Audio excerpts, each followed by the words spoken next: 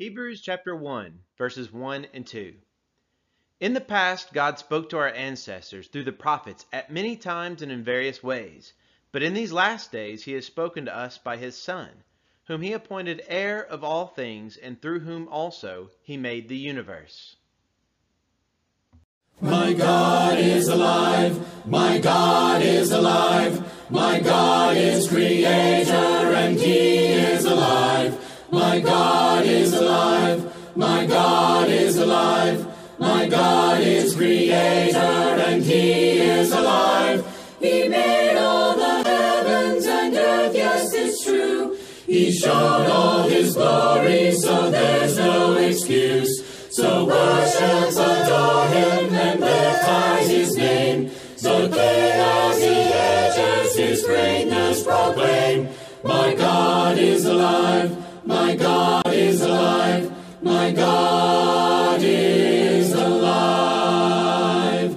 The Christ is alive, the Christ is alive, the Christ is our Savior, and he is alive.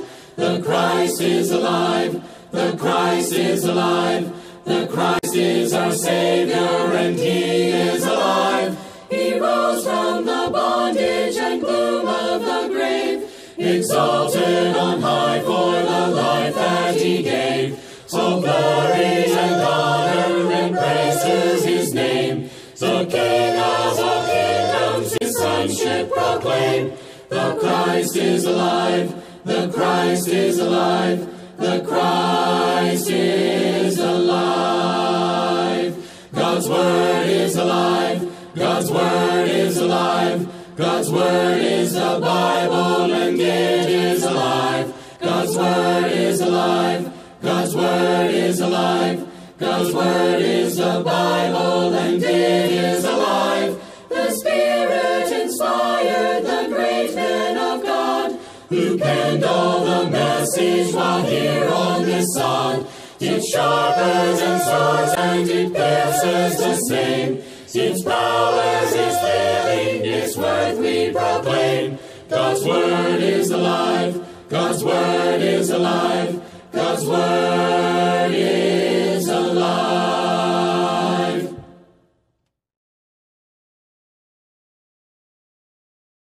God speaks. Are you listening? Now, I think both of those things are very important. And many passages in the Bible, from the very beginning of all of creation, kind of lead me to believe that God has always spoken to us. He has always given us as humans kind of an insider's look at what God has been doing and what God is going to continue to do. Now, this video started off with how Hebrews started off, with Hebrews chapter 1, verses 1 and 2. And that specifically even stated about how God has spoken in all different ways, but in these last times he's spoken to us through his Son. And I want us to look at a few passages, both in the Old Testament and in the New, and kind of get a better understanding of what that means that God speaks and the need for us to listen. Now, we are going to notice kind of two different ways that God speaks, and this is the way that I'm going to mention it, at least here to you. God speaks in one way through the works that he does, but then he also speaks through his word. We're going to see both of those in a very kind of cool way working together. So let's dive in and let's start off actually with a New Testament passage. In Romans chapter 1, I love this statement because it really tells us that creation itself reveals something to us about God. Romans 1 verses 20 through 23. For since the creation of the world, God's invisible qualities, his eternal power and divine nature, have been clearly seen, being understood from what has been made, so that people are without excuse. For although they knew God, they neither glorified him as God nor gave thanks to him, but their thinking became futile, and their foolish hearts were darkened. Although they claimed to be wise, they became fools, and exchanged the glory of the immortal God for images made to look like a mortal human being, and birds and animals and reptiles. And sadly, what we actually see is the same type of thing that is described here in the book of Romans is something that we see in our own country many times. Now, of course, we're not likely going to see these images about, making the form of a human or birds or some type of animal. But we do find out that people are exchanging this glory of God for kind of the glory of the creation. They're worshiping the creation rather than the Creator. However, the creation and the works of God from the very beginning should have all been pointing us to these invisible qualities of God, these invisible attributes of God. Because this passage in Romans tells us that from the foundation, from creation of the world, God's invisible qualities. Which qualities are those? His eternal power and his divine nature. Well, the reason why the creation itself reveals those things is because we know any being that could create this huge universe has eternal power and he has a divine nature. We find out those things from creation itself. And the statement is made that those are clearly seen, being understood from what has been made. So the works of God, creation itself, reveals the glory of God, reveals something about God, and in turn it should produce us glorifying God for all that he has done. Now, I also said it's not just about the works of God, because that only takes you so far, because that doesn't tell you anything at all about, well, having faith in Jesus Christ. Well, if you look even in this same book, in Romans, flip a few chapters on now to Romans chapter 10. And in Romans 10, he's been talking about how we need to put our faith and our trust in God and in the Lord. In Romans 10, verses 16 through 18, we read this interesting passage here. But not all the Israelites accepted the good news, or the gospel. For Isaiah said, Lord, who has believed our message? Consequently, faith comes from hearing the message, and the message is heard through the word about Christ. But I ask, did they not hear? Of course they did. Their voice has gone out into all the earth, their words to the ends of the world. Now, this passage is kind of, I know that we sort of jumped in the middle of this conversation. We kind of left it before the conversation even ended. But when we get into the midst of what is happening right here, he is kind of going about believing this message, believing in the Lord. And he says a wonderful verse in verse 17, that faith comes from hearing the message. And this message is heard through the word about Christ, or the words of Christ right here. So faith comes by hearing. Faith comes by hearing what message? Well, the message that is mentioned in verse 18, whenever he asks, well, did they hear? Well, of course they heard. How did they hear? Well, he speaks about this voice going out and their words going out to the end of the world. But what passage is he actually quoting from? Well, that is where we get this amazing thing, because, all this leading up to it, verses 17 and 18 would, most of the time lead us to believe, okay, well, this is, in order for you to have faith in God, it has to come from the Word of God. And yes, I think the Word of God is so important about how God speaks to us. But that's not the only way that God speaks to us. It's not just through his word. It's not just through his written words. It's also through the works that he does. And in verse 18, we actually see that these words that he's describing that have gone to the ends of the world, they are these works of God, because he's quoting from the Psalms right here. So let's take a look at the Psalm which he's quoting from. And I'm going to look at this entire Psalm because it's beautiful and it's wonderful to see the whole Psalm together. It's Psalm 19. Now, you'll probably kind of notice that we don't really get into it until verse 4, about their voice going out into the earth, their words to the end of the world. But it starts in verse 1, and it's telling you, okay, well, whose voice, whose words, what's going on, and how is this faithful message about Christ being proclaimed? Psalm 19, beginning in verse 1. The heavens declare the glory of God. The skies proclaim the works of his hand, the work of his hands. Day after day they pour forth speech. Night after night they reveal knowledge. They have no speech, they use no words, no sound is heard from them. Yet their voice goes out into all the earth, their words to the ends of the world. In the heavens, God has pitched a tent for the sun. It is like a bridegroom coming out of his chamber, like a champion rejoicing to run his course. It rises on one end of the heaven and makes its circuit to the other. Nothing is deprived of its warmth. So already we start to get this idea. It's this creation, specifically the heavens. Look up at night. Look up in the daytime.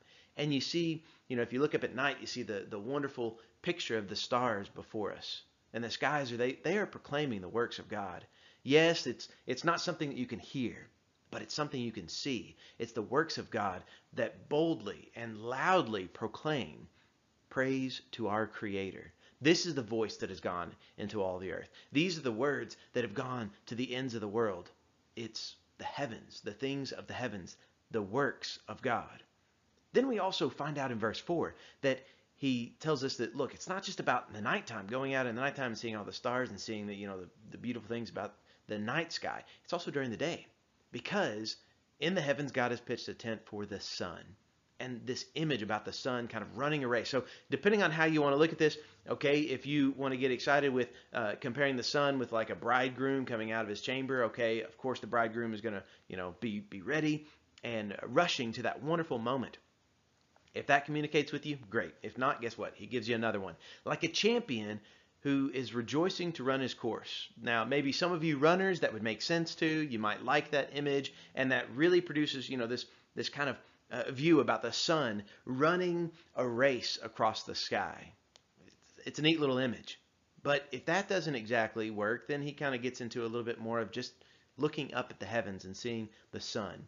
How it rises in one end and it goes all the way through, and its heat goes throughout all of the world. So no matter if you look up at night or during the daytime, or if you look out in clear skies or cloudy skies, the heavens declare the glory of God all of the time. And just like the sun kind of goes throughout and will heat up, everything on the earth. Even the cold parts of the earth are heated up still by the sun. Because, without the sun's heat, even the cold parts of the earth would get so much more cold than what they already are. So these images are used. And we see this is the voice, these are the words. And it's the words and the voice of the works of God, the heavens.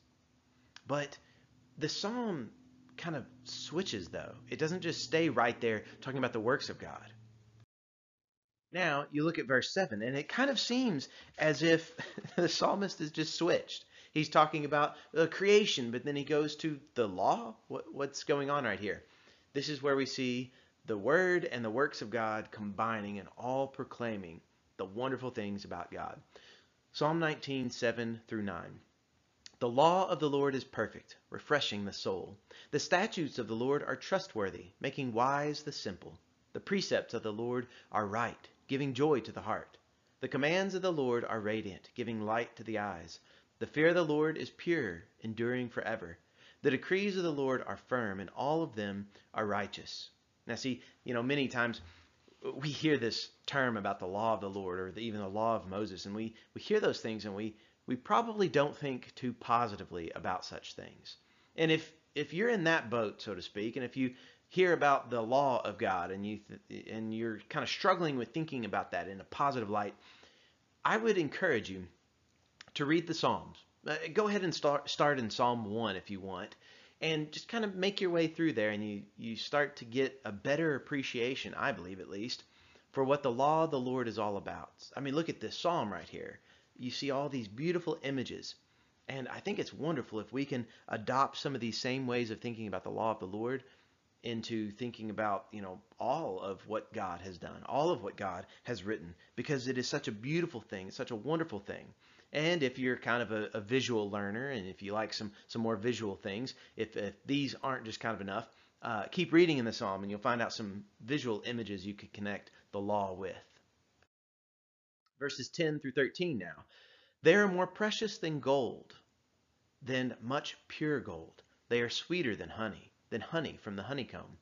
By them your servant is warned. In keeping them there is great reward. But who can discern their own errors? Forgive my hidden faults. Keep your servants also from willful sins. May they not rule over me. Then I will be blameless, innocent of great transgression. So we see at least these images. If you like the image about pure gold, there's something wonderful about seeing pure gold or honey. Now, I'm one who I like honey. I think it's a wonderful sweetener, has a wonderful taste to it. And when you start to compare this to the law of God, it's something that is so sweet and something that actually has a little bit of substance to it. In the Word of God, at least, it has a lot of substance to it. But these images are things that we can compare the law of the Lord with. It's images that the law of the Lord are compared with, and how they can help us, and how they can get us through this life and throughout the one that is to come as well. And the psalm ends on this note. Verse 14, may these words of my mouth and this meditation of my heart be pleasing in your sight, Lord, my rock and my redeemer. Such a wonderful thought.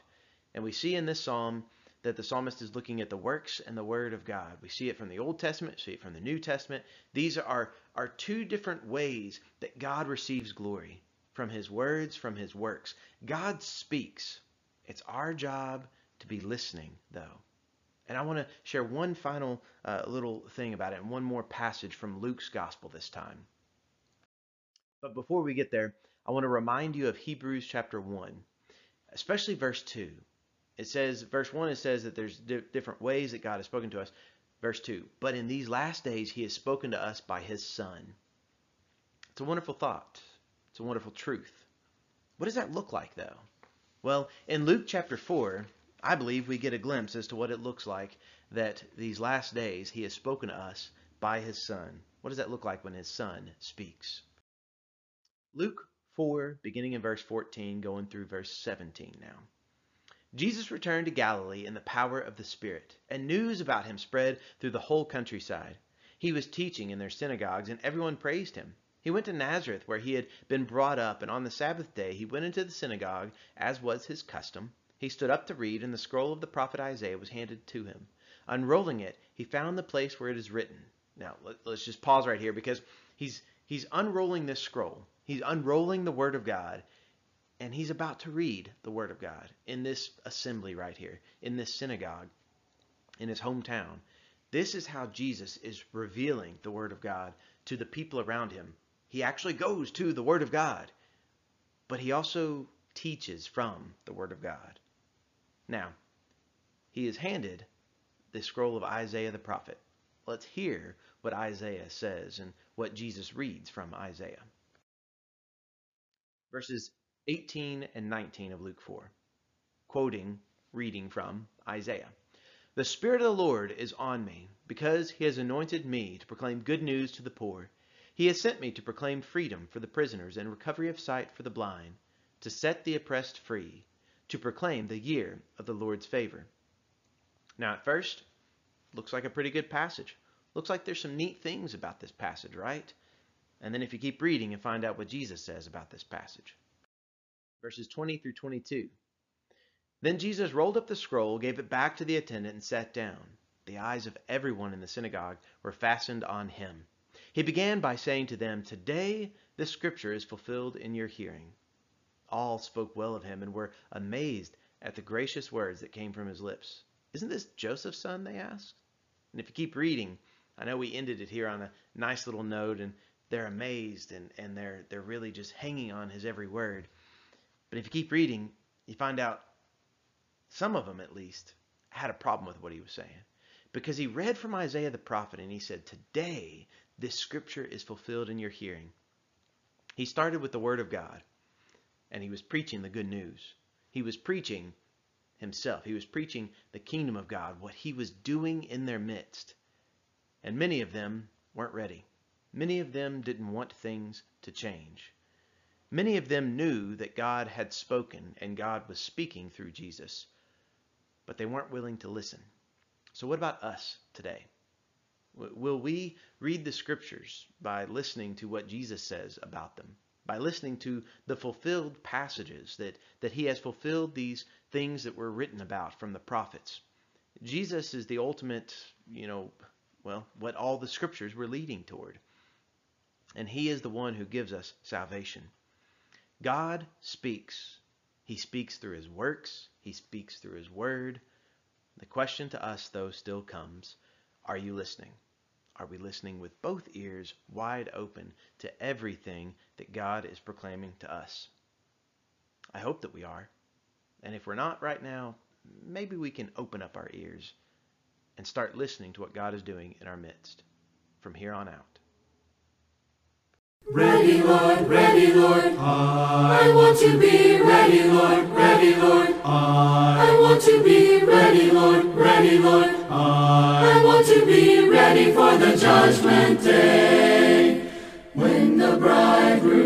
comes, will I be there to meet him in the air? And will my lamp be burning bright? Will my Lord find me prepared? Yes, I'll be ready, Lord, ready, Lord. I want to be ready, Lord, ready, Lord. I want to be ready, Lord, ready, Lord. I want to be ready for the judgment day.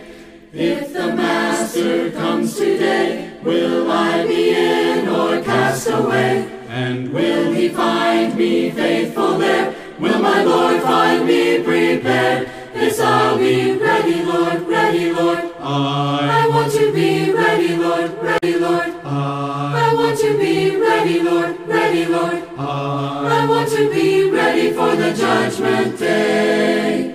If the Lord should choose delay, will I be true until that day? And will my oil be plenty then? Will my Lord find me prepared? Yes, I'll be ready, Lord, ready, Lord. I want to be ready, Lord, ready, Lord. I want to be ready, Lord, ready, Lord. I want to be ready for the judgment day.